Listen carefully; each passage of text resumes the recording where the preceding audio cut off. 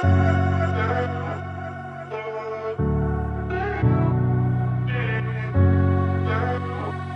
Everyman podcast, the place where real men talk. Good evening and welcome to the Everyman podcast, the podcast where the everyday men talk about some of the challenges that we all face on a day-to-day basis. Now, tonight we have a very special guest. We have James Lindsay, a brand new author, speaking about his own experience with psychosis and the challenges that he has overcome in his life and where he is today. So, boys, how are we feeling tonight? With our very, very special guest, James, a brand new author. Yeah, I'm buzzing. I think it's definitely something that all three of us here can relate with, what he's been through. And Yeah. I can't wait to pick his brain and see what he has to say. Yeah, I'm looking forward to seeing Job get as close to the mic the whole rest of the night. Oh, you like this? Yeah. I was laughing at that as well, because Job's playing hide and seek behind the mic. It's the big nose. I was wanting it to go away. Yeah. Also, welcome back, Joby. You've been away for a while. You've been Thank you. Yeah, just hectic. Baby, work, everything just completely hectic. So it's nice to be back, boys. It's nice to be back. But I think we've got an interesting guest this week. And I think there's a lot of questions that we can ask to help a lot of people. I have a feeling you might have a lot of questions. Oh, do you? Yeah, I've got a feeling on that one. Chris Job has got a lot of questions for this. All right. Okay. Yeah. Cool. You've been saving them up for the weeks that you've not been here. I feel like for this episode, you might just take the first half of this episode and ask every single question. Oh, right. I think so. Oh, it's the Chris Job experience, is it? It's okay. The Chris Well, Job experience. Welcome to the non-everyman. This is the Chris Job experience. You're on with me tonight, your host, Chris Job. Forget about the other two. They were ugly anyways. So it's fine. You're with me now. No, let's not do that. That would be the least listened to podcast on this earth. So let's stick to the Everyman. Yeah. I wonder how many words I'll get in this podcast, Lou. I'm going to go with 0. I'll speak this podcast. Do I'll speak more than 2? Are you going to do Dean tonight? Are you playing the role of Dean? I'll play the role of Dean on mute all night. You're going to play the... But I wish Dean would be on mute half the time. That's the thing. Because normally he's just doing this. Wow.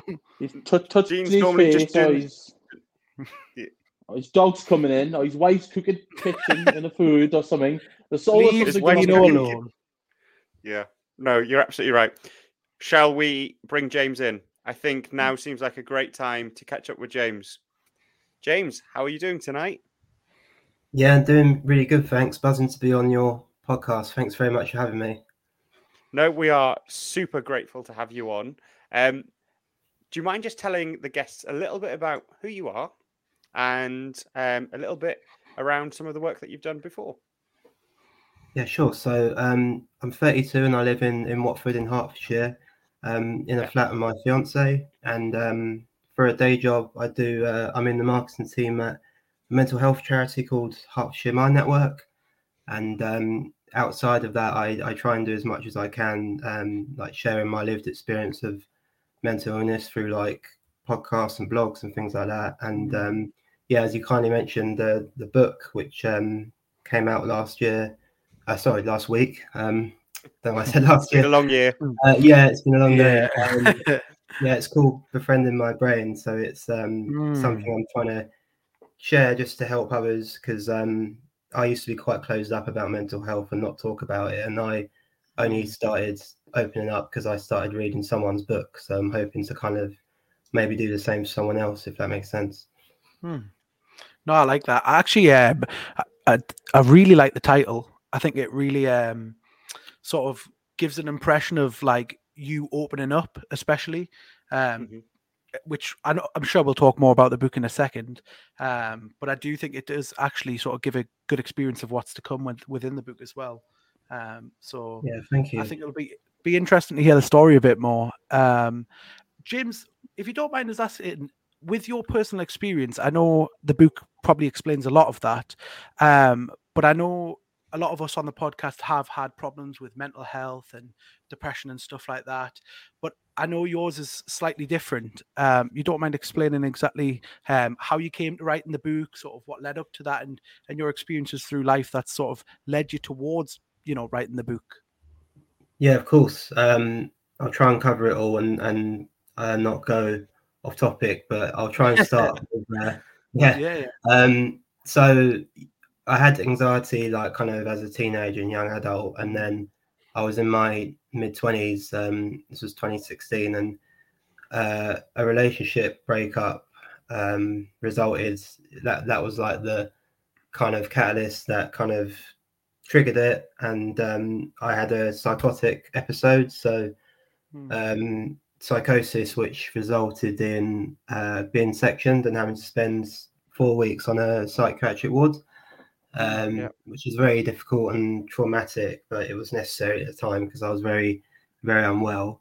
And it wasn't just the 4 weeks kind of living in a ward that was hard. It was like the aftermath of that was hard, and it took a long time for me to kind of find my voice. But I eventually did in 2018 when I kind of started reading other people's stories, which led to me doing blogging. And I got some really, really nice feedback from doing that. And I kind of gained the writing bug. And then the blogging was where I discovered another blogger being a published author. And then I kind of looked up, the publisher was like a specialist mental health publisher. And that was like the eureka moment, I guess, where I kind of thought, oh, I've got enough material and experience to kind of start a book. So yeah, I started writing it in 2018, and I finished. I sent off the last version of it kind of middle of last year, 22. So Wow. it was like an on and off project. Like I didn't have any sort of deadline or pressure or anything. So I wasn't like continuously writing for 4 years. I'd sort of dip in and out. But yeah, it's nice to have it out at last. I think. Go on, Joe. No, it's fine. I was just going to say, I think, especially as well with that type of thing, with the experiences you've probably had as well, writing the book probably. I don't know about you, but I have like what I call a personal diary that I write for, like, when I feel certain ways or when I can remember certain things that have happened that have triggered us with my mental health and anxiety. And I know reading back sometimes on those things, it can kind of reset my mind to think like how far I've come, but also bring back memories of what had happened. And I imagine writing the book, taking that amount of time probably was good as well, in the fact of, not putting too much pressure on yourself, or potentially sort of, reading things that may potentially have sort of been sensitive for yourself in the future. I don't know if you feel the same way, but I know myself personally, like I said, especially going through experiences where in the past I've wanted to take my own life and stuff like that. If I've read back on that or something like that, it shows us how far I've came, but it also at the same time has that air of, a caution of, oh, I remember being in that position, and putting that from, your mind to pen must also be quite hard to do, if you don't mind us asking.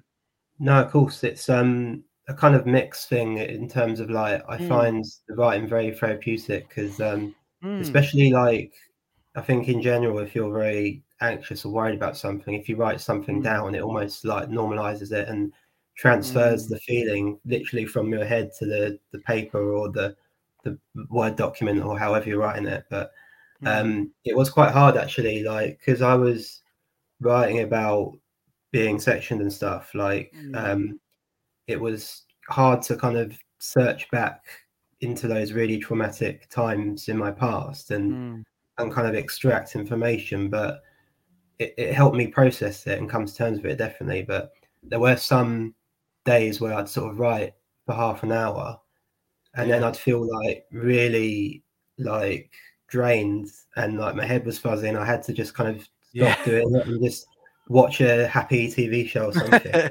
Like, I get that. Yeah. And say like that's it for today. I need to, that's Step enough, away from and it a then bit. start again another time. Yeah. No, that's really I think that's really important, that through recovery, it's not to stay within that mindset. So I've had counselling for certain things in the past, and whilst counselling is like super effective, I got loads out of it, and I suppose this podcast is also an element of therapy for me. I know Ethan's talked about that himself, that the ability to talk and open up about our feelings.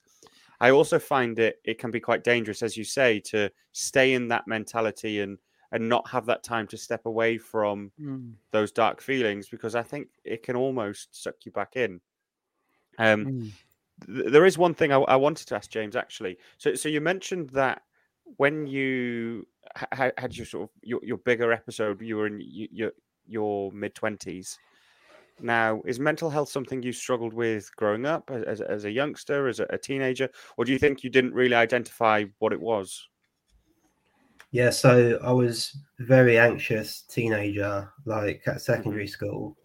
I took like what everyone said very seriously, and like I was very like an overthinker, and like I'd go as far as going to reception and like asking to get my parents to pick me up, and like I'd fake like a panic attack or something because I was just so anxious about school. And like back then there wasn't really any discussion around mental health, and like, I didn't even know what I had was anxiety. And then like I remember being in my early 20s and someone suggesting I had it, and like I was almost kind of offended and like wanted to kind of like oh no, I don't have that, like I'm just, and I when I got ill, like that was like, I didn't really have any awareness around mental illness at all. Like it was only kind of in my recovery that I really kind of opened my mind to it. So it was, yeah, I'm very different now compared to like before the first episode, I'd say.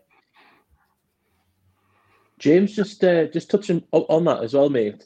Obviously, I appreciate you sharing. Obviously, that's something major, and obviously it's quite private as well. So I appreciate you sharing that. Looking back to when you were younger, and obviously you said you've learned more now as opposed to before what happened. Did you ever sort of try and explore those feelings or speak to family members or friends or anything like that at the time, or is it more something that you're doing now? Because I mean, speaking from personal experience, I've mentioned on the podcast previously, you know, I've struggled a lot with my mental health, and my weight is a big factor of that, you know, and it's affected relationships. But I was lucky enough to have sort of a mother who was always there and would always be like a rock, and she would try and work the issues out with me. And I was just wanting to see if that was something you would try with people when you were younger, or if not when you were younger, since obviously what's happened. Do you talk a lot, or how do you get through it, sort of, or besides writing it down? Yeah, so I was lucky growing up. I had a really good support network. Like my mum and dad, I felt like I could talk to them about anything, and I did like kind of share when I was struggling. So it was good. And mum always kind of instilled in me the whole philosophy of like problem shared is problem halved. And it's very simple, but it's very effective and true, like to this day. And I think I was lucky, like in terms of the friends I made in sixth form and at university. I got along with them so well, like and I felt like I could speak to them about really anything. So I felt kind of blessed to meet those people and, you know, have a group of friends where like you can have a laugh together and you can take the mick out of each other, but also chat about anything. So like, and I think we're better at it now as well. Like since I like started doing blogs and stuff, like I've had a mate sort of say to me like, when we were like in the car, just the two of us, like, oh, your blog was really good. And then he'd opened up to me about his like counselling and stuff, which like I had no idea he was doing. So yeah, it's amazing like what it leads to and like how the conversations kind of open up themselves. It's like been really helpful. Yeah, I just from my own personal experience, I think the hardest thing is to talk, but because it's taking it from your own mind to out of your own mind, and it almost feels like, I remember when I first spoke about some of the things that I've struggled with in my life, and it's gone from in your head where you process it and you think, no, I'm okay, I'm going to be all right, like there's nothing actually a matter, it's just a little bit of stress or a little bit of anxiety or whatever that might be. And that's how my head was processing it. But then you speak to other people, and it's not necessarily just how good it made me feel. It's actually then encouraging my friends to open up and speak about their own experiences too.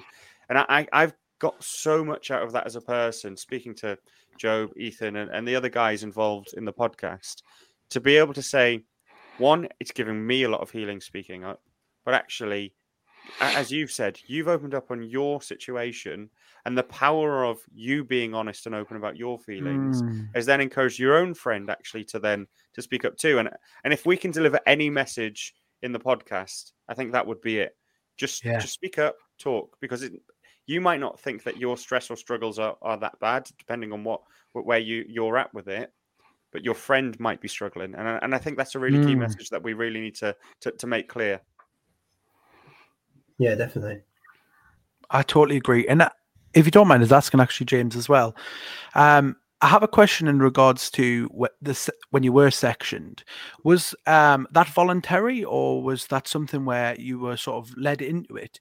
And what sort of was the key turning point of either yourself, saying, look, I need to do something about this, or, for example, someone stepping in and saying, look, something like an needs to be done intervention about that. Yeah, because I've known when I was at my lowest, it took my partner to actually recognize before I recognized, if that made sense. And I feel like it's such a big thing that, like, kind of like Lewis just said there, a lot of people just play it off as, I'll just forget about it. I'll not sort of face it head on, if that makes sense. And I don't know if it's statistically true. I would have to search it up. But I feel like when caught early, mental health can be dealt with a lot better than when it's bottled up and bottled up and bottled up, to the point of where, for me personally, I had a blowout, which obviously could have been intervened earlier. So if you don't mind opening up, and if you don't, it's absolutely fine. I don't want to overstep the line or anything, but it would be great to understand, was it something that you recognized yourself, or was that something where it was an intervention what kind of took you to realize how far it had got? If you don't mind. It was definitely an intervention. So, like, I'd broken up with my ex-partner, and I was living with parents again, and it was my mum who's been a rock the whole time, like, who spotted that I wasn't well, and I was completely in denial. Like, I thought there was nothing wrong with me whatsoever, and she insisted I went to the GP, and then the GP saw me, and there was a bit of a wait to be seen by the mental health team, which was frustrating, because I was, like, in a state of crisis, and we had to, like, well, my mum and dad had to sort of contain me, and it was within those 2 weeks, like, wait, where I was they had to call an ambulance because my, like, behavior was, like, so concerning, and the ambulance took me to the hospital, and then they assessed me there, and then I was sectioned there, so they took me to the ward. So it was not it wasn't voluntary. It was like a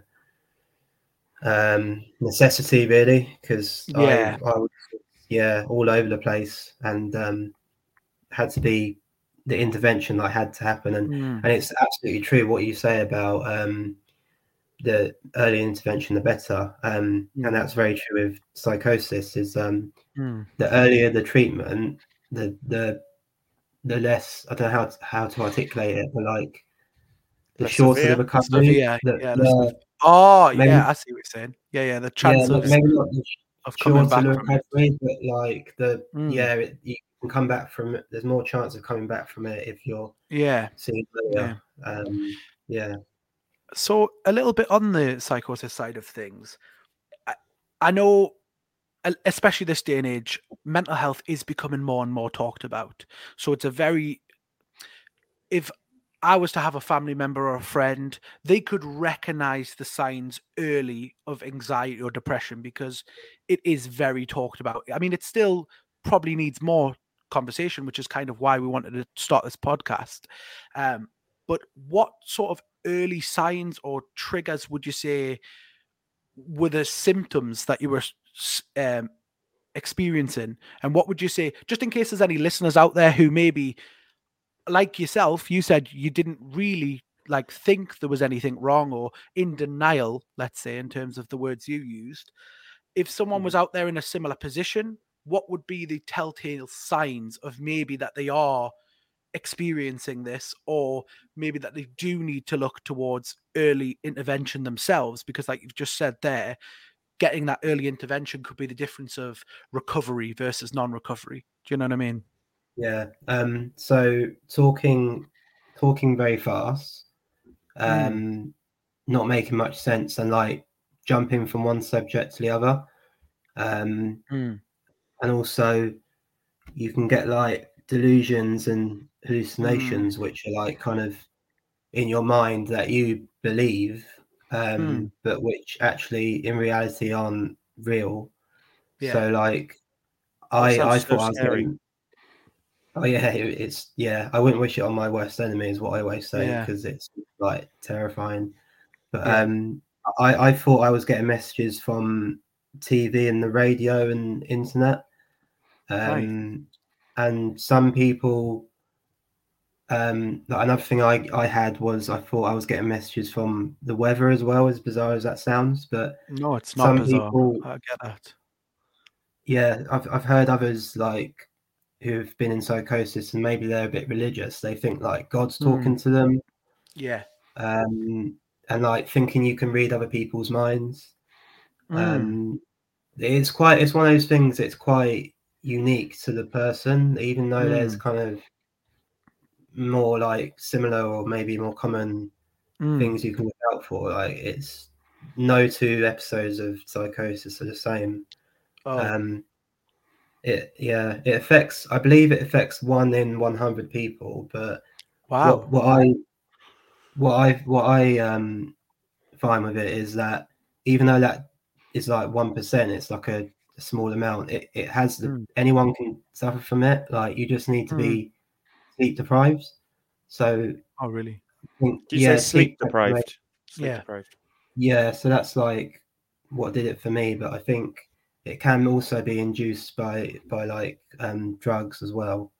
So yeah, it's Yeah, one of those things. Sorry. I've definitely heard of that. No, apologies, I did speak over you slightly there. I have heard of psychosis as in like psychedelic drugs. I think that's about as confident as I could be talking about it, and I've never heard it described how you've just described it there, as in you aren't on any external substance, but your brain and the chemicals in your brain due to lack of sleep are essentially tricking your. Is that your consciousness? Is that your just your general? Like, are you physically seeing things? Are you actually hearing things, or it's the brain just tricking your conscious Yeah, part of your brain? Is that generally what it is? it can be. Yeah, so you can actually see things which aren't there, and you can hear things which don't exist. Wow. And it's because like I think when you sleep, the brain repairs itself. So when you haven't been doing that for consecutive nights, you've got a broken brain which isn't functioning. The chemicals must be like all over the place. Yeah. Yeah.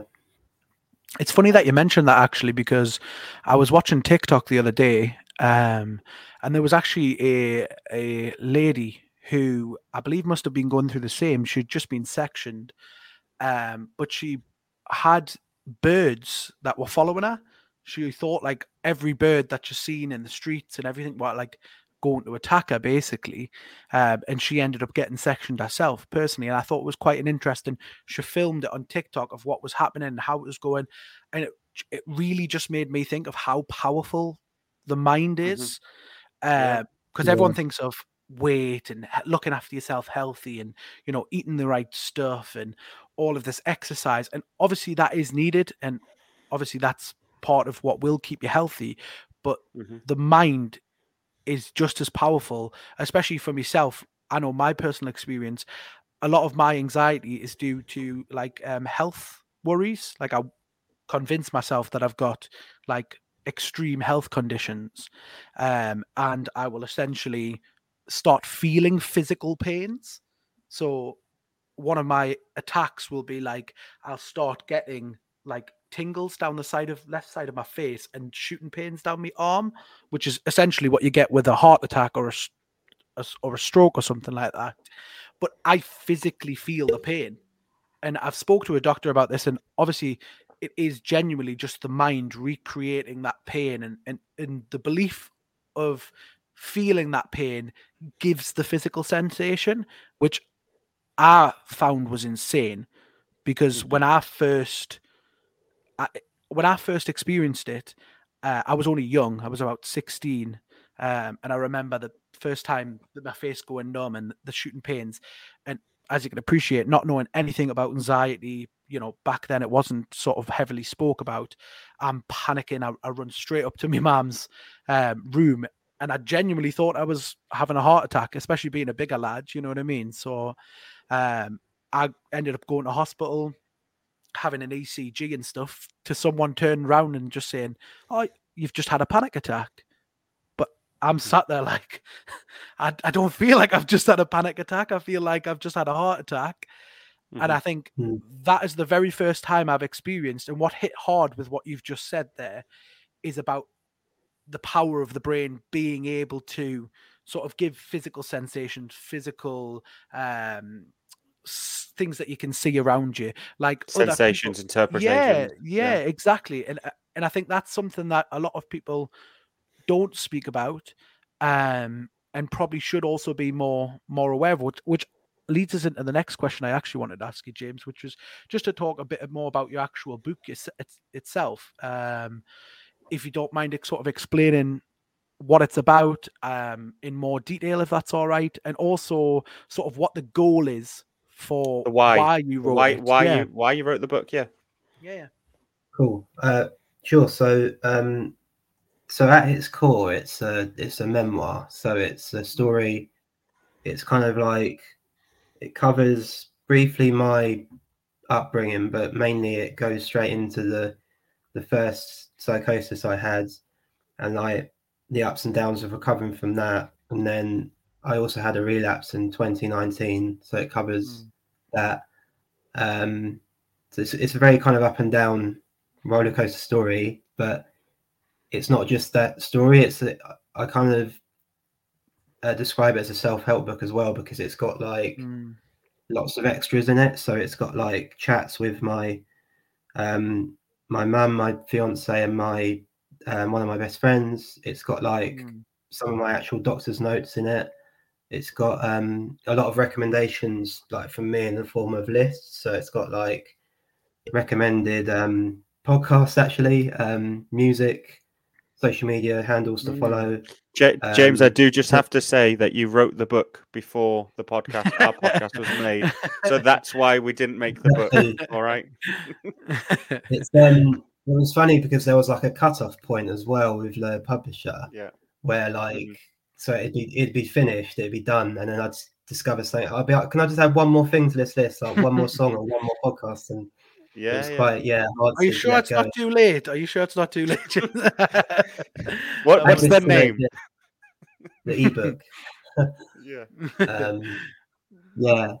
So the point of it is to help people, like, because it was a game changer for me when I read my first like mental illness memoir that made me open up. And like the publisher I'm with calls it like bibliotherapy, which I think is quite a cool word. It's like the idea where you're kind of, it's like a self-therapy where you're reading and you're making yourself feel better. It's the main aim of it is to help people, like to raise awareness and reduce stigma, and like help people avoid things like psychosis, but also for people that it's already happened to them, to kind of give them hope that the recovery is always possible.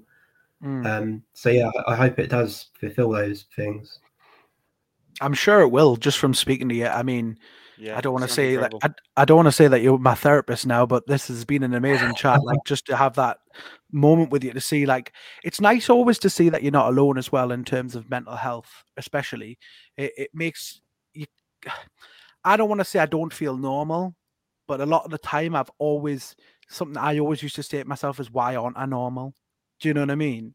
And it's nice to see that it's not all just Instagram and Facebook where everyone's having amazing times all the time, and you're sitting there thinking, well, why am I sitting here having episodes and attacks and all that kind of other stuff? So it is actually really nice to be able to sort of see that other people go through it. And I think a lot of people will benefit from your book, especially being able to read about the experiences and being able to relate. I think that's something that is priceless. It's something that you can't take for granted. So I'm really glad that we had the opportunity to be able to speak about it as well with you today, because it's amazing. Thank you. As far as Ethan, I know you've had a lot of experiences through your life, and like you said, a lot of friends and stuff like that who've went through a lot yourself. It would be great to see your opinions on the topic as well, Ethan, because I know you've got a lot of share on this. And I think the listeners would actually benefit from a lot of your story as well. And it would be great for James to be able to hear a bit more about that as well. Yeah, no, definitely. And, I totally agree with what James is saying.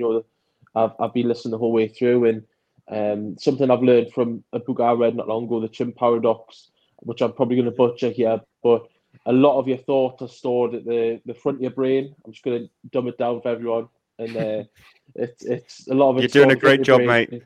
You're doing a great job. And by writing these thoughts down, you're pretty much taking the pressure off the front of your brain so it doesn't explode. Something along those lines. That's me butchering it. But no, the fact that you wrote it down, and obviously, as Joby mentioned, by you sharing your experience and putting down, obviously, I know you've shared Dr. Notes, you mentioned as well, which is quite private. If one thing out of that book, similar to this podcast, if one thing can help one person, you've done a fantastic job, an amazing job. And if all else, you've done something amazing for yourself, because you've took the pressure off yourself moving forward. Personally, my struggles are different in the aspect of weight. Weight's a big issue for me, and I've never sort of diaried or journaled things down. I've spoken to people similar to yourself and Joby and Lewis through BetterHelp, which is an app, like an organisation. They offer like therapy sessions, and it's not like the NHS where you're on a massive waiting list. You're just speaking to regular people who are qualified, and you can share a lot with them. I have tried the NHS route, which I would always encourage people to speak to their doctors and go down that avenue. I've tried pills, I've tried medication. For me, medication didn't really work, because obviously it goes back to altering the chemicals in your brain, and there's an imbalance, and the medications are meant to try and balance it forcefully. And I think that just blunts sort of the objects and the tools you've got to your disposal. So, like you say, talking, whether that's to friends, to family, I've got a fantastic, like I mentioned, my mum was great. We've not always seen eye to eye, but she's an absolute rock. I'm lucky enough to have this podcast, I can speak to these lads and obviously guests like yourself, James. But also I've got an amazing support network, my friends Rob, Ryan, Matty, all those sort of people, Lewis, people like that who aren't afraid to have difficult conversations. And yeah, we take the piss out of each other. I'm not going to lie. I'm not going to sugarcoat it. You know what I mean? And my pal Richie, I feel like that's part of it. That's part of it. Oh no, yeah, definitely. Like, and he seeks solace in that, because like one of my best pals, Richie, his first thing, if we have a bit of a tip, is to call us fat. And I don't mind that, because it's a joke, and and the way he says it's funny. He'll make funny comments of it, and I'd rather that than someone be derogatory and call us like a fat bastard or something. That's so there's a lot going round, and you've got to give what you can take. But hats off to you, James, because it is a real sort of, I couldn't do what you've done. I couldn't write it down, and I couldn't share those experiences. I'm doing it via the podcast, but the completely kettle of fish. I mean, James, just while I've got you, I know I've not really got a word in edgeways, thanks to Joby being back. But oh, thanks. Yeah, thanks. I felt exactly the same, Ethan. Yeah. All right, I'll just sit down. Don't worry, I'll just sit back. Thanks, pal. But Chris, Chris, I'll you take a backseat. James, no worry. Just for us as well, you were saying you read a lot. Obviously, when you obviously that sort of flick the switch, and you were reading books. And what if you don't mind sharing, can you give us or any of our listeners or watchers any sort of books you've read? I know I've mentioned The Chimp Paradox is something I've read. Anything that you would recommend to our listeners or that helped you? Yeah, so the game changer I mentioned earlier, it's called Let Me Be Frank by Frank Bruno. He used to be a boxer, and he's been Oh, I know Frank Bruno. had a lot of mental illness struggles after his boxing career was over. So that was a really eye-opening read for me, very, very relatable, and that was really good. I've also read a few books from an author called Matt Haig. One of his most famous book is called Reasons to Stay Alive, and it's kind of like memoir style book, but like because he almost he tried to take his own life, and it's like him kind of recovering from that, and it's a really incredible book. And again, like it kind of was one of my inspirations of to try and be an author. There's one by Bryony Gordon called Mad Girl.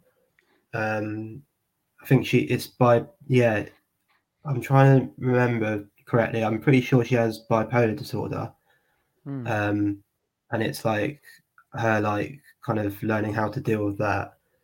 I guess those three are like ones that come to my head first, but I guess they were also some of my early ones, which kind of gave me so much comfort and made me feel less alone. And just, yeah, they're really good books to read. So I'd recommend them.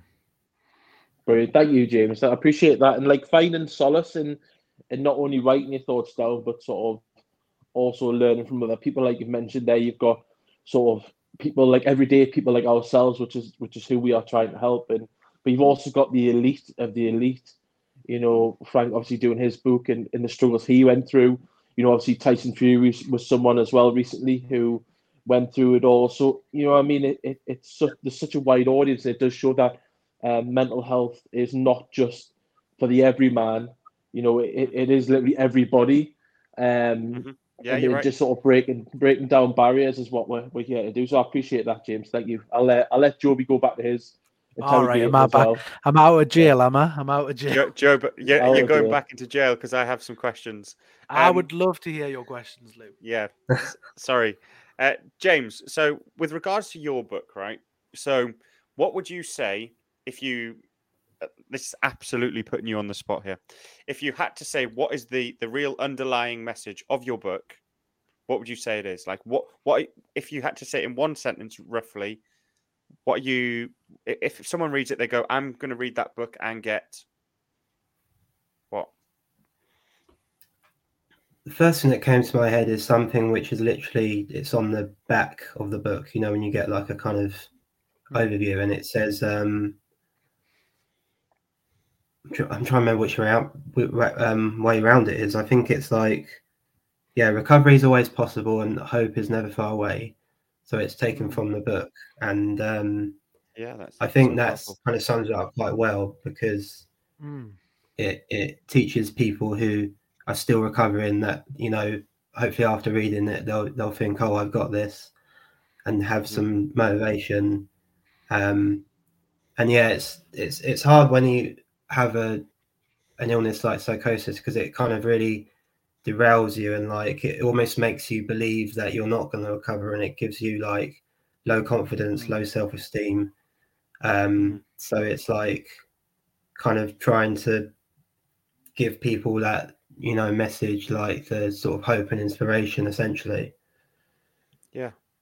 James, I have to be honest, that is a incredible message. And for anyone out there, if there's one mantra to live your life by, if you are struggling and to cling on to, I definitely think it's what you've just said. So thank you for that. James, I suppose, whilst it's been super insightful to understand the lead up to the book, I think what people would also love to hear is what's happened almost post the book, and where you're at today, and how you live your life today, potentially with the illness that you have, or have you overcome it? Is it something that you have to manage on a daily basis? What does everyday life look like for you now, and how has it affected where you are today?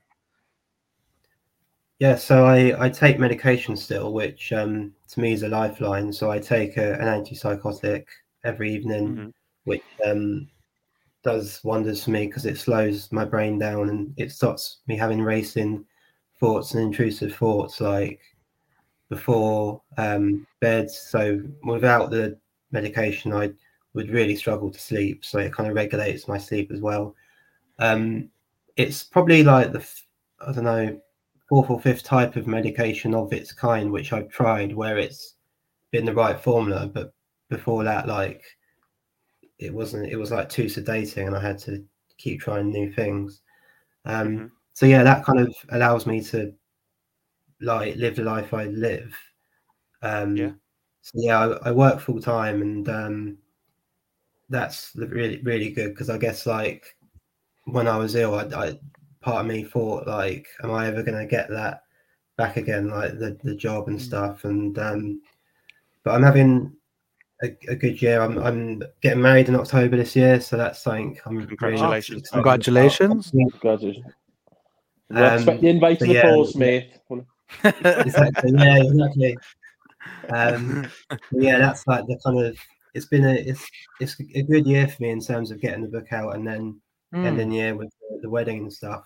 So yeah, I try and be really kind of grateful for what I've got, but also I've had the lessons with the relapse, like to not take being healthy for granted and like to try and keep learning and keep like being open minded because I don't want to fall into the trap of thinking, oh, I'm better now. Like I just because I'm still vulnerable to getting ill again, like, as is everyone. So Yeah, it's yeah. like just trying to stay well and trying to stay happy. I think what was once said to me actually was a lot of mental health in general, you learn to live with it rather than sort of get away from it. So instead of trying to cure it, you have to learn to be able to manage and live with it day to day because it's not just something that you can flick a switch and turn off, but it is certainly something that if you look after it in the right way and you look after your mind and you keep, like you said, whether it's medication, whether it's talking therapies, whether it's coping mechanisms, being able to take that and put it into your day-to-day life is kind of how a lot of people find the end goal. I think one thing that a lot of people think is, well, when am I going to get better? Do you know what I mean? And I don't think it's as easy as just, oh, all of a sudden I'm better. It's finding the mechanisms, like you said, finding the books, finding the inspirational quotes, finding the things that work for you. Is it the therapy of writing? Is it the therapy of, for me, music? And I think, go Lou. What I think about that actually, it's like many things in life. Like, for example, if we look at it like success, for example, any success. And I'm going to sound so cheesy here. So any comments of calling me a what's it or whatever, like I'm not taking it. So just like any success or achieving anything, especially with your mental health, it's not about the destination. You don't get to a point of I am cured. You have to constantly think I'm on this journey, and every day is another step in that journey. And once this is only me speaking from my experience. I am certainly not a medical professional. Ethan, can you just confirm for the guests I'm not a medical professional and a marine biologist as well, just for clarification? I can confirm that Lewis is not a marine biologist, he's not a medical professional, and he no longer plays for Plymouth Argyle Football Club. There's a three. Thank you. Just in case anyone had forgotten that. I have definitely lost my trail of thought there. So with that in mind, it's more about accepting. So for me, I'm in a place now where I accept I have things that I have to deal with day to day, and it's not about me thinking by the 7th of March or the 10th of July or whatever I'm going to finish the end goal. Because, like you said, James, you can't ever let your brain think I am cured. I can walk away from this. I can stop the medication. I can stop talking openly and honestly with my friends, family, loved ones. And I can just move on with my life as if this never happened. This is now a part of you. This is who you are. It's your DNA. It's your makeup. It's your personality. It's your persona. It's all those sorts of things. And I think part of, as Job alluded to there, living your life with it is that acceptance that your life is probably always going to involve an element of this. It's just how you nurture, develop it, support it in the best way to still have that balance of being healthy and managing some of the things going on in your head. Yeah, suppose- definitely. Sorry, James. No, you go Yeah, ahead. no, yeah, James, you go ahead. I know. I was just going to say, I think because I used to, like when I first got ill, I thought I was going to recover from it like you recover from the flu, like I was going to be Yeah. rid of it.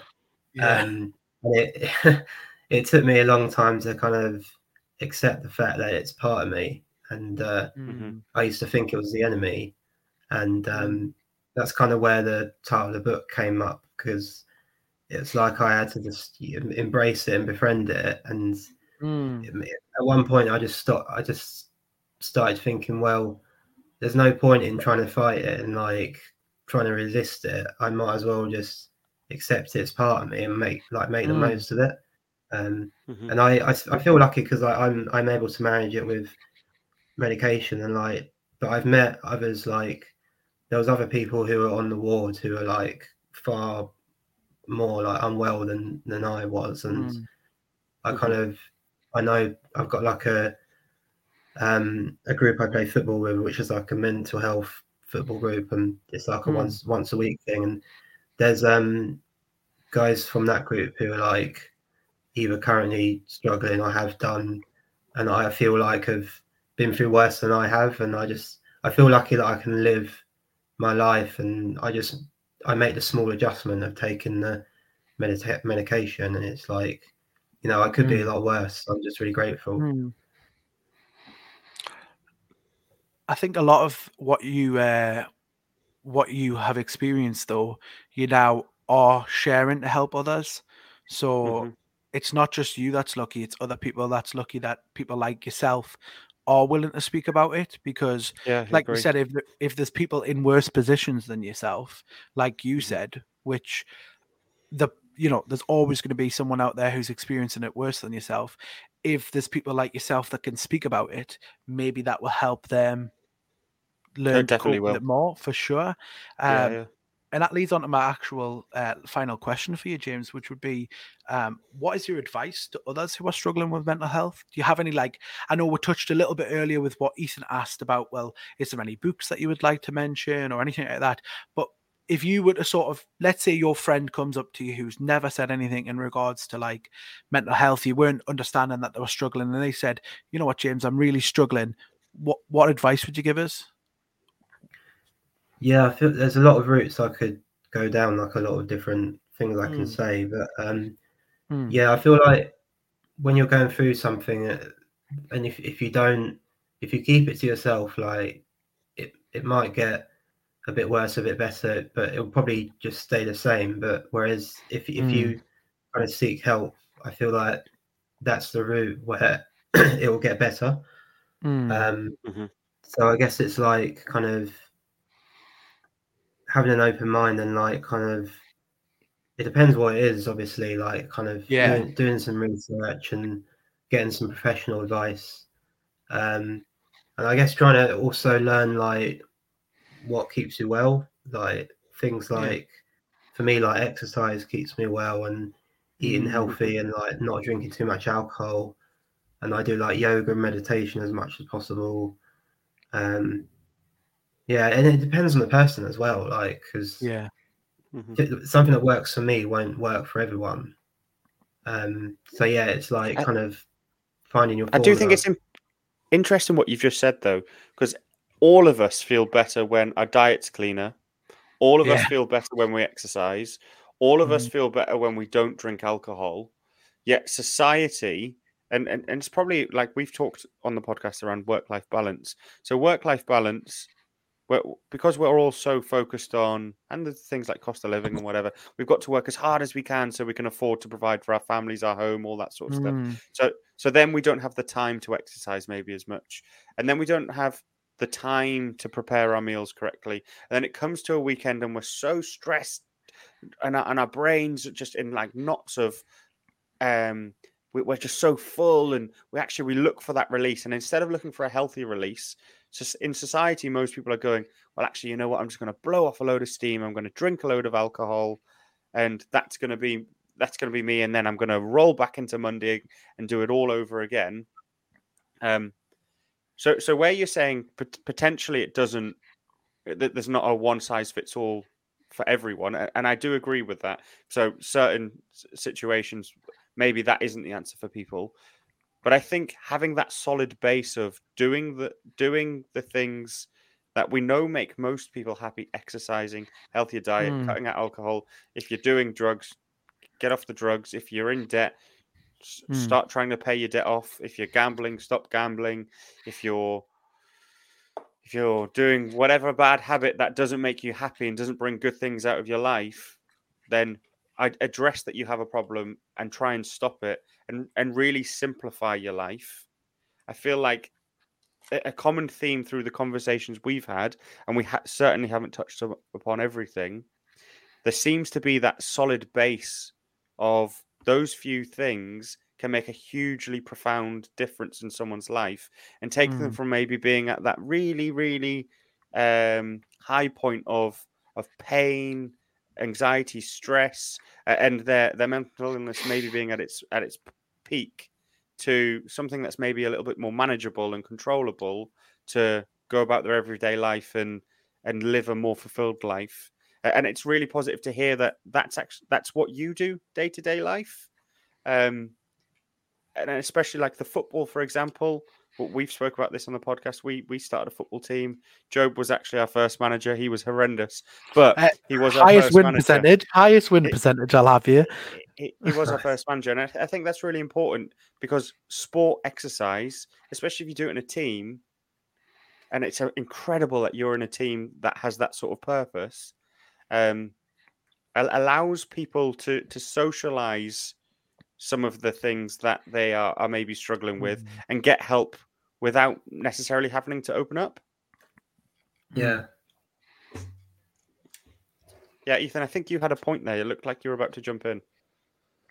Yeah, no, I was going to say the endorphin side of things is massive for me. So myself and Lou had a chat with one of his friends earlier who's an Olympian, and we were just saying the benefits, of going out and doing sports, whether that's football, whether that's going to the gym, weightlifting, whether that's going on a cycle, or even going for a coffee and a walk, which is like hidden exercise. So me and one of my good friends, Ryan, we do them quite frequently. I've done one with Lewis not long ago.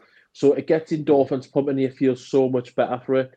And yeah, you might ache, the first couple of walks you go on, the first time we play football, you'll hurt the next day, but it's so much worth it. And one of our guys, Dean, as well, he plays for something called Man v Fat. I don't know if that's something that they have down your neck of the woods, James, but it's something where he's found a big release, being a bigger lad like myself, like Lewis, like Joby. We're all big lads. We embrace it, but we love our football. Joby's big into the UFC, and he used to be like Taekwondo champion or something like that. He used to beat people up for fun. I heard. I'm not something taking like that. That is a totally made up accolade, but I have always been. And I'm not taking that I'm a big lad. Yeah, I was going to say. I've seen Lewis last Saturday. He is a big lad now. But I've definitely put on the weight.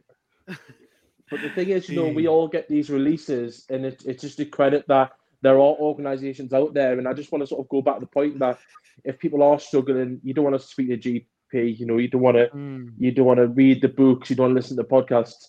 If sport's your way out, find a group. Whether it's a kickball in the park with your pals, whether it's Man v Fat. Go to the gym, go for a walk. I definitely think that's something that people should be involved in, and you'll feel better for it. Trust us. Money back guarantees, they say. Is that on everyone who exercises? And if they don't feel better, you will refund everyone. I will refund them. I will refund them via a high five, a crisp high five. That's what you get. Sounds good to me. Sounds good. No, James, it's been really, really eye-opening, James, and I appreciate you sort of having this chat with us, and I'm looking forward to getting my eyes on your book as well. You know what I mean? Yeah. Thank you so much. James, I'd be really interested in, because you have a really cool job, I think, and your job is Thank super you. impactful in terms of the things you're probably involved in day to day, and it absolutely coincides with your purpose for your book. Do you mind just telling us a little bit about what you actually do in your day job? Because I think so. For example, a lot of us work for a unnamed telecoms business slash technology business, EE, to be fair, and whilst like we all absolutely love our jobs, of course we Yeah. do, it doesn't actually necessarily align to our purpose and our cause for this. So I want to get that across, that you aren't just an author who has gone through a personal experience in your own life. You're actually an author who's wrote an incredible book, who actually gets to see the impact of the theories that you've spoken about in your lived experiences with other people struggling too. Yeah, it's I feel really lucky to be in my job, like, because I'm using my degree and also using the lived experience, and it's something I'm very passionate about. Mm-hmm. Yeah, it's quite a mouthful of a title, but it's Senior Wellbeing Access and Marketing Officer. So I update the charity's website and do the social media posts, which I really enjoy, because it's, again, I get to use my writing and be creative with the social media, and for example, and like we make videos as well. I get to go to events, like we have like stalls, like in like, you know, when you get like an event in a park and things like that, and Yeah. like and I get to sort of like do a few presentations, like sort of PowerPoint presentations to local community groups, which are really nice as well, because I can kind of talk Yeah. about my lived experience a little bit, which kind of helps make it more authentic, I guess. And it's a very varied job, and it's a nice place to be, because like everyone's very passionate about the cause, and like we champion lived experience as well. Like some of my colleagues have got their own conditions, and so like we learn from each other. And the lived experience is really at heart of what we do. So we try and get the people who use our services, we try and get them involved as well through like feedback panels and focus groups and interviews and stuff. So yeah, it's a really good job. So I feel very kind of lucky to be doing it, and like it's a sort of job where like I don't get the Sunday blues as well. Like I kind of love what I do, which is, I think it's important, because careers last, I don't know, like 50 years or whatever. So it's like you want to make the most of it, like try and do what you enjoy. Yeah, it sounds super rewarding, actually. It sounds really rewarding. Yeah, thank you. It definitely is. Yeah, it really does. I suppose what would be really interesting for me is obviously we're talking about mental health, we're talking about men's health, we're talking about the things that we think men should do in order to overcome their challenges, to get the help that they truly need. If you were to summarize the key things that if you came across someone who was struggling with mental health, where do you think sort of the key places people can go for help? So is it things like their GP? Should they be speaking to counsellors? What from, especially from your professional experience as well, what can people do if they're struggling with mental health? Yeah, so the GP is definitely one option, which is good. Yeah. There's other like NHS kind of solutions which aren't the GP, like the NHS kind of trust, like in my location, do like these free webinars where like you attend subjects like dealing with depression, like managing anxiety, understanding anger, and like all sorts of different topics. And like you can do talking therapies like CBT, which is cognitive behavioral therapy, which I've done as well, which was another real like game changer, eye opener for me. I think everyone should do CBT. I think it's amazing. I agree. I really do. Yeah, I haven't actually done CBT. I don't think. Honestly, changed my life. I still use it to this day. And I kind of similar to what you were saying earlier, James, about the medication being sort of your way of learning to sort of live and be lucky enough to find that thing that works for you to be able to sort of live your day-to-day life with not having to worry about sort of having any episodes or anything. CBT I have once a week, and I have for years and years and years, and it almost has become my medication, if that makes sense. Just that Yeah. release of being able to speak to someone and being able to evaluate sort of what my counselor does with myself, and I don't want to go too deep into it, but basically things like probabilities versus reality, and having that way of kind of training your brain to understand your mental health more. And I think talking about it does that as well. Having friends who you can talk to, having, like you said, a support network in your life is great, but having a professional who can break it down to you on a personal level, because as you said earlier, everyone's different, and having someone to be able to make it personal for yourself really was the biggest difference for me. And I go back to what I said earlier about my biggest fear was not being normal, and CBT kind of showed me, look, you're not the only person. This is normal. It's not. We are It's our not. own normal, aren't we? Yeah, it's not. It's okay to not be okay. You know, that's the biggest thing I took from it. So I think CBT is something that everyone should try for sure. Definitely, yeah. I always say I'd rather be like weird than normal, because normal's like boring, isn't it? Like Yeah. Yeah, you it's be very like true. unique and quirky and stuff. But yeah, it reframes what I was thinking. Like, so half my sessions, I think I cried at some point, which like it was good to Yeah. normalize that, just to be able to For sure. cry as a man. But yeah, it made me realize I was trying to like deal with stress and uncertainty by like avoiding it all the time, and it made me realize that actually if I kind of learn to cope with it more, instead of like trying to run away from it, that was like better in the long term. Yeah. And yeah, it was like because I used to be very self critic as well. I used to be very harsh on myself, and it was like kind of figuring out how can I be more like self compassionate. So it's, you learn so much in it, like, and it stays with you. So it's so worth doing. That's amazing. Yeah, no, it really, really is.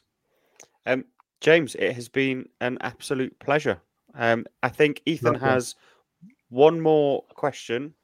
So this is the final part of our podcast that Ethan likes to do with every single guest and us occasionally. No pressure here, but Ethan will remember this full interview based on what you reply here. So no pressure. Exactly.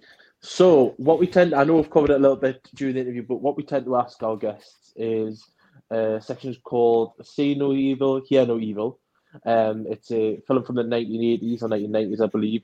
But basically, what we ask is that our guests give us a book or podcast that has defined their journey so far. Whether that's obviously the books that you read earlier on, which I know you've mentioned, you can repeat them, or something that that's come to light recently. Could even be your own book. Yeah, Could be your book. Your book. It's definitely James. It's definitely your book, James. James, if you wanna tell the audience about a certain book or podcast, I feel bad like these my own book. It feels like that should be a like I can't You're not do allowed that to one. do that sort of thing. Yeah. Yeah. We'll let you. Don't worry, James. We'll allow it this time. Do you want me to say where it's like available and stuff? Like, I would love Yeah. that. Go for, I'd love yeah. that. Yeah. Go for Yeah. that. But what is the book again? Sorry. So what is the book, and why should people read it again, and where can they buy it? Would be the questions. That sounds good. It's called Befriending My Brain, and Yeah. it's a mental illness memoir, which I think it has the potential to help anyone who reads it, regardless of whether they're going through a mental health condition themselves or not, you'll get something out of it. And it's on Amazon in paperback form or ebook, so like Kindle. And it's also on the Waterstones website. And I'm currently doing the audiobook version of it. I So was I'm like, just gonna say, any chance of an audiobook? that'll be, I don't know when, like later this year it will be out, but it's my friends helping me do it, and it's very challenging to say the least, trying to record an audiobook. Yeah. Are you self-narrating it? I am, yeah. Apart I from love the bits which, so there's like chats with other people in the book. Yeah. So like 2 out of 3 of them are voicing themselves, and then my friend who's helping me do the recording and stuff, he's done all the doctor's notes. Oh, I love that in the book. So yeah, he's almost like the voice of the doctors, and yeah. Well, I want a copy of that, so you'll have to email us or something when it comes out in audiobook. Because I'm not going to lie to you, I am terrible at reading books. I am my brain just goes everywhere. I just have the attention span of a gerbil for most times. So it doesn't matter how good the book is, how much I love the person. I really find it hard to read books, but audiobooks I listen to every night. Absolutely every night. Yeah, so I would absolutely love a copy of that. Yeah. Definitely send it. Amazing.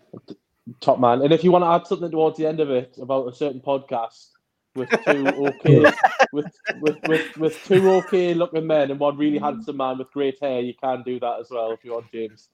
I don't have any hair, mate. I don't have any hair. He was talking about me, Lewis. It's been the... To be fair, right? There's 3 of us that have lost our hair. Job's just in denial because he's got a cap on. No. There's a full. Honestly, if I took this off, James, you would see, like, do you know Jason Momoa? You would see luscious locks just drop down, and that's all you need to know. That's all. To be fair, I thought it was Jason Momoa on my top right screen when I first came on. I haven't seen it that long. To be fair, a lot of people do mistake us for him, so I understand why, Ethan. Exactly. Yeah, that's an awkward one to end on there, Joe. But no, James, it's been an absolute pleasure speaking to you. I know I've personally learned a lot, and I'm imagining my co-hosts here probably have learned a lot as well. Yeah, what I would say, James, I find you incredibly inspirational. What you've done by writing a book and speaking out has been nothing short of brave. And yeah, one, I've already ordered the book, and I'm super excited to read it. And just keep doing what you're doing. I'm sure we will probably have you on as a guest in the future again to hear about how well the book's going. And as we delve further and more into some of the topics that we're talking about, you're a huge credit to men who have survived a mental illness. And I actively encourage anyone who is either struggling with mental health or is in a relationship or knows someone who is to buy James's book, because it sounds like it's going to be something that will massively help you on the journey that you're on. Thank you so much. I want to say the same to you as well in terms of keep doing what you're doing. Like, this is an amazing podcast, so it's so nice to be part of it, and I look forward to listening to the future episodes. Well, fantastic. Thank you very much. It was lovely Top having man, you, James. Brilliant. Thank you very much. Well, guys, we just had James on the podcast there. That was a really, really incredible episode where James absolutely opened up about his own experience, and I thought it was really brave of him. Yeah, same. Yeah, he's Excellent a brave guy, guest. to be Absolutely fair. Yeah. He's gone through the mill. Like, to be fair to him, like he's not shy to open up, which is, you don't really see that these days. But the sort of guests we want on, really, people who we can learn from, and the fact that he's come out the other end and wrote a book, to help others. It's putting into format what we want to do, help everyone else. Really good guy. Yeah, it was also nice of you, Lewis, to bring on your twin brother as well on the podcast. If anyone's be watching, it's Lewis's twin. I couldn't tell he's apart half the time. To be fair, if Job took his cap off, right, If Job Jason took his cap Momoa, off, Jason Momoa, you've heard it. if Jason Momoa took his cap off yeah, and yeah. stopped being in denial about the fact he'd lost his hair, and I Uh, can't wait until we have an episode where we bring someone in to talk about hair loss, and I definitely have a guest lined up. I'm gone. I'm gone. I'm gone. No, no, you're going to have to come on it. Not all of us have the locks of Ethan Rowan. That's true. Yeah, That's I do true. have wicked hair. It's the only thing I've got going for is just my hair, though. As Richie Anderson politely tells us every time I see him. Yeah, it's Oh, true. God. It is probably the only thing you Yeah. have going for you, and that's But, someone who's known you for 12 years. That's brilliant. I like that. I like that. By the way, the guest James, what a guy. I'm a bit gutted I didn't get a chance to really speak to him either. Thanks, Chris. Thanks for that. Yeah, I didn't get a word in for half an hour. I was For the first interested. half. I for the was first half, interested. Well, the first half felt like Job had just met his new best friend, which was great, and I think it really did help the conversation flow, except that it was only flowing one way. My way. Yeah, the Job way. Job way. That's definitely something we can work on in time. I want to give James the credit here, though. We've had a good bit of a laugh there. James had a really powerful message, right? I think what was really key to what James said is, if you're struggling, was the message I got from it, that you have to speak up. So he mentioned around a problem shared is a problem halved. Ethan, I believe he may have got that with the Ethan Rowan quote book from one of our early episodes. 100%. It's something that I know you're super passionate about, and you've helped me through some of my my struggles in the past, and it's something you've always said to me. What was the things that stuck in your heads the most, boys, from the podcast tonight? Well, I'll let Ethan speak first, since he is crying about how much he spoke today. Yeah. I was going to say it's a first that you're letting someone else speak, Joe. Thank you. Appreciate it. First time tonight. No, yeah, I think it's a different kind of mental health battle that I've not really experienced. So obviously, me neither. It's something where he's had to have help done by other people, you know, and it's been bad for me and it's been bad for us guys. But I'll never say I know I've had really dark thoughts, Job. I know you've mentioned it as well, but we've never got to the point where we've had to be forcibly, potentially, I say committed, but that's probably what the scenario was. It sounds like a harsh term, he said but that's where he was at. And James did to say hear that, he did, and credit to him to do that, you know. And to be honest, I think it's something we've not dealt with. And to see that spectrum and then know the fact that he's come out and then he's an author, he's wrote it down. For me, that just showed character, and you know, it gives hope to anyone who's having those sort of thoughts. So, you know, credit to James on that side of things for sure. What about you, Joby? I know you're dying to talk now. I've been itching, literally. No, for sure. Honestly, what a guy! What an absolute guy! I think what I took from it most as well is the fact that he has learned to live with it after such a hard experience. You know, there's a sense of relief to know that someone's been through something.